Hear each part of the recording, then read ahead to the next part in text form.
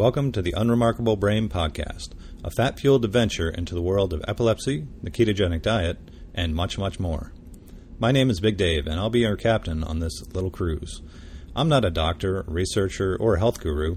I'm just a fellow traveler on this journey of learning. A few years ago, I stumbled on a low-carb way of eating, and at the time, I thought it was nothing more than a weight loss gimmick. But I opened my ears, started to listen, and I discovered that cutting out carbs and embracing healthy fats is a well-researched way not only to lose weight, but also to manage my epilepsy and increase my brain health, a journey that I've chronicled in my recent book, My Unremarkable Brain, available now wherever books are sold.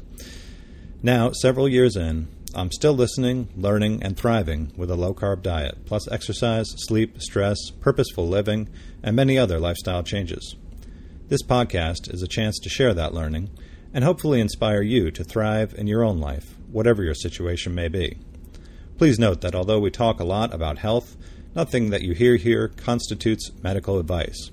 Always talk to your doctor, nurse, coach, shaman, or other healthcare professional before undertaking any diet, exercise, or lifestyle changes. Now, on with the show. Hey gang, Big Dave here. We are back for another episode of the Unremarkable Brain Podcast. And once again, this week we're going to do a quick bites piece. Short interview with an expert to give us some tips, some stuff that you can bring right away into your own life. Once again this week, my guest is my good friend Dr. Ben Bocchicchio. As I said before, Dr. Ben is a giant in the field of health and fitness. A recent inductee into the National Fitness Hall of Fame, where he keeps the company of such greats as Charles Atlas and Arnold Schwarzenegger, Dr. Ben has PhDs in both exercise physiology and obesity. He's published over 200 articles, collaborating with medical researchers at places from Johns Hopkins to Arizona State University. His book, 15 Minutes to Fitness, is a very comprehensive, very readable introduction to the low-carb diet and to exercise, and I can't recommend it highly enough. I'm so lucky to have the opportunity to talk with Dr. Ben, and I can't wait to share with you everything that he has to say. So, let's get to it. Thank you again for joining us here, Dr. Ben. My pleasure. I want to get into the smart workout system that you developed and that you put forth in your book, 15 Minutes to Fitness. And SMART is an acronym. Correct me if I'm wrong on this. SMART is a slow maximum resistance training. Is that right? Yes, slow maximum resistance training, or I think I first thought of slow maximum response training, but they used both of them are used. And the idea of it was slow is the basic premise of the workout, and maximum response or maximum resistance is really we want to get the maximum return on our buck, and training just means you do this on a regular basis. So, and it's resistance. So, however, I just had to come up with something half clever, and that was about half clever. So that works for me. Yeah. So let's talk about slow reps. I've recently moved my workout back to the gym. I was doing it at home on the resistance bands. Mm-hmm. So I've been using the Nautilus machines, and in our gym, they all sort of face each other, right? So right. I can't help but notice what other people are doing, right? Yeah. And I see one of two things, I see if I could see the guy on the curl, guy or gal, they're sort of looking around. Yeah, right. Right. Or it's the muscle head. This is almost always a guy. It's the yeah. Right. And so I see people just kind of flying through these, and then they sit there for 3 minutes talking on their phone.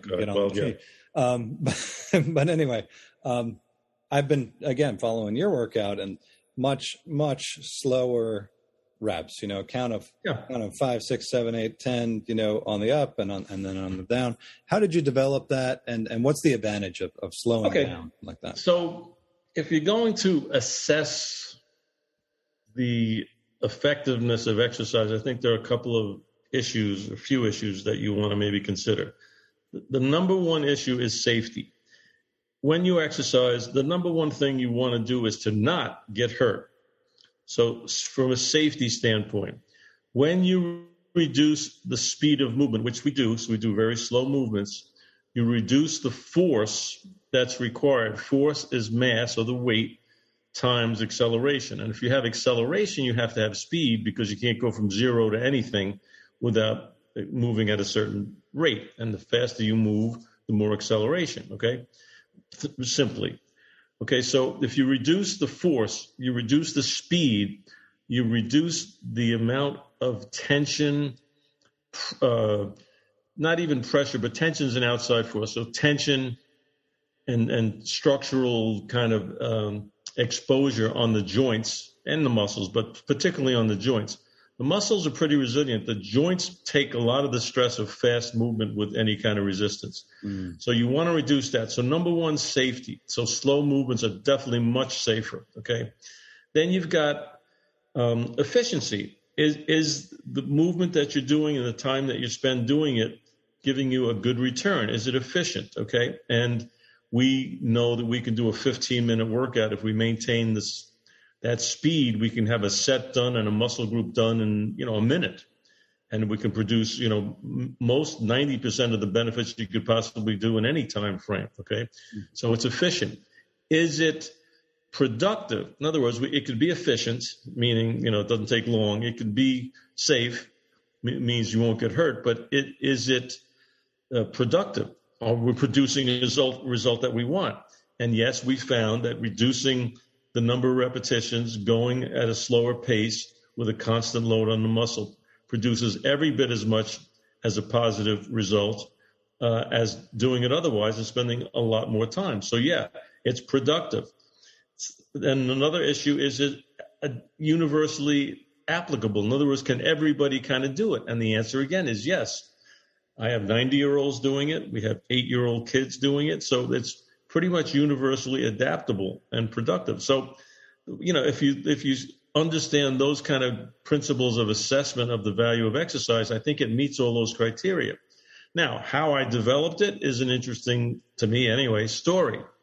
I was one of the first Nautilus guys, and people don't remember back then, but Nautilus was probably the first. Arthur Jones was the inventor, and the first machines that actually had a different device, a different machine for each major muscle group. Before that, you had what we called universal jungle gyms, and you had 4 or 5 stations. You could do different pulleys and pull-ups and curls and things. But Arthur Jones developed what he said were perfect machines for each muscle group. So a perfect curl machine for your bicep, a perfect leg extension machine for your quadriceps, on and on, okay? So he said they were perfect because he had the resistance that was variable. He made a cam that looked like a Nautilus shell. So it was not round. It was asymmetrical, and it actually changed the resistance throughout that range of motion. So I said, wow, that's amazingly clever. I said, how is that possible? You figured out the perfect shape of that cam. And he said he went to a geriatric home and measured purely anatomical strength, isometrically measured anatomical strength in different positions of older people who would have no predetermined sports training or anything. They would just be purely anatomical creatures. Mm-hmm. And he isometrically plotted that curve, and then he made a cam to match that curve, okay? Okay, this story is, only God and Arthur know if it's true, but that's what he told me. But if you think about it, isometric means standing still, right? So, yeah, no strength movement here versus the strength here. Yeah, versus, right. Yeah, So okay. he plotted that. So when he told me that he developed those cams from an isometric curve that he developed from these older people, an isometric pattern, I said, well, that's zero speed. Mm-hmm. So it would seem to me the closer I get to zero, which is as slow as I can go, the more beneficial it would be the use of those cams on those then revolutionary Nautilus machines. So that's how I started to go real slow. And I always was a strict form guy.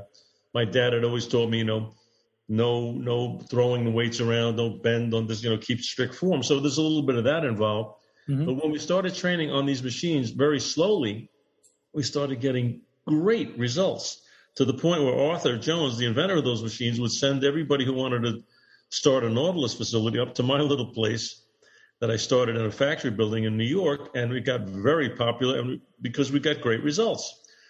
But and then there are a number of reasons why I think that the slowness, is productive, and I can go into kind of the weeds a little bit. But bottom line is that it's very safe, it's very productive, it's very efficient, and it works.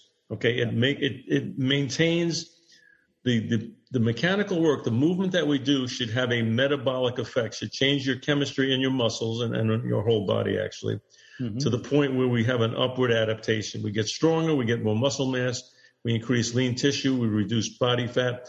That's what we're trying to do with this muscle action, with this exercise. And the slow training seems to do it consistently and safely and scientifically pretty soundly in most cases, most of the time. So, yeah, that's great. And I can tell, in my own experience, just doing this the last couple of months, I mean, I'll get, maybe 3.5 reps on the leg curl. You're pretty good with it. I've seen you train. Yeah. I'll just be cooked, after those couple of real slow reps. It might take me 60, 80 seconds to get through those couple of reps, but boy, it just really just takes you all the way to failure. And that gets into the maximum, the MAR part, right? The maximum response, because I like how you call it slow movement but high intensity, right? I'll tell you. The bottom line is what makes the muscles respond.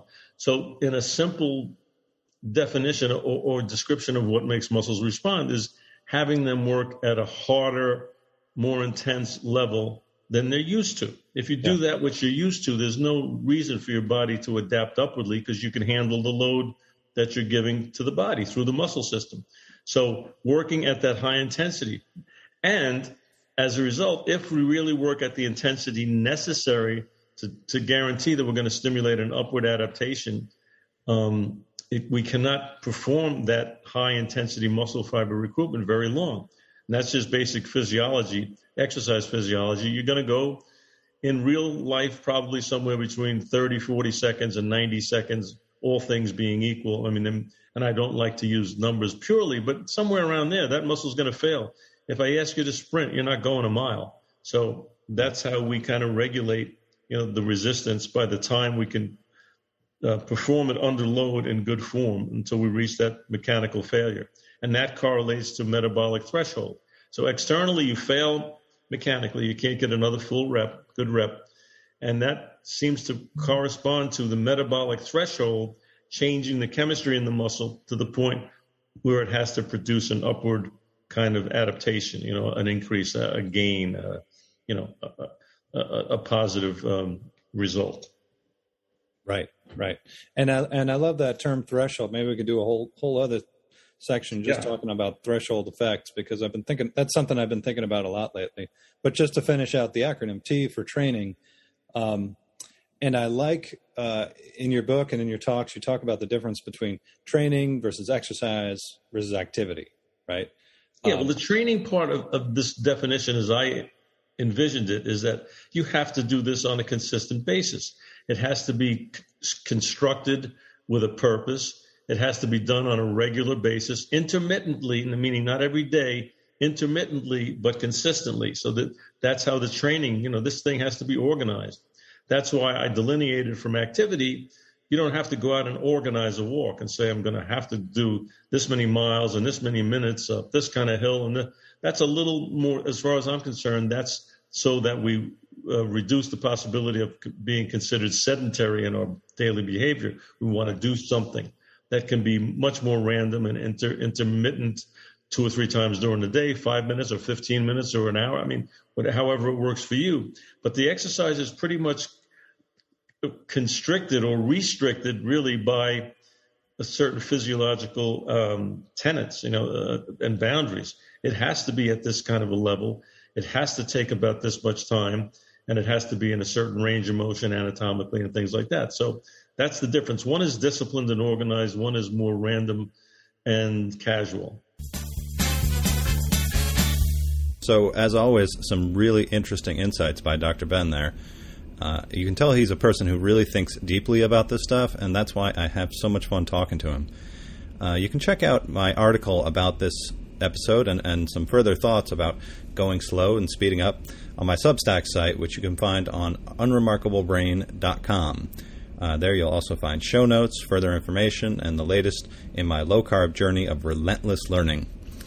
You can subscribe there to become part of this community and get all my freshest drivel delivered right to your inbox. So please do that if you could. And in the meantime, take a moment to rate and review this podcast. Algorithms love ratings, and giving us a nice, juicy 5-star review will help other people to find this information. Thanks again for joining us, and we'll see you next time. Until then, keep living large.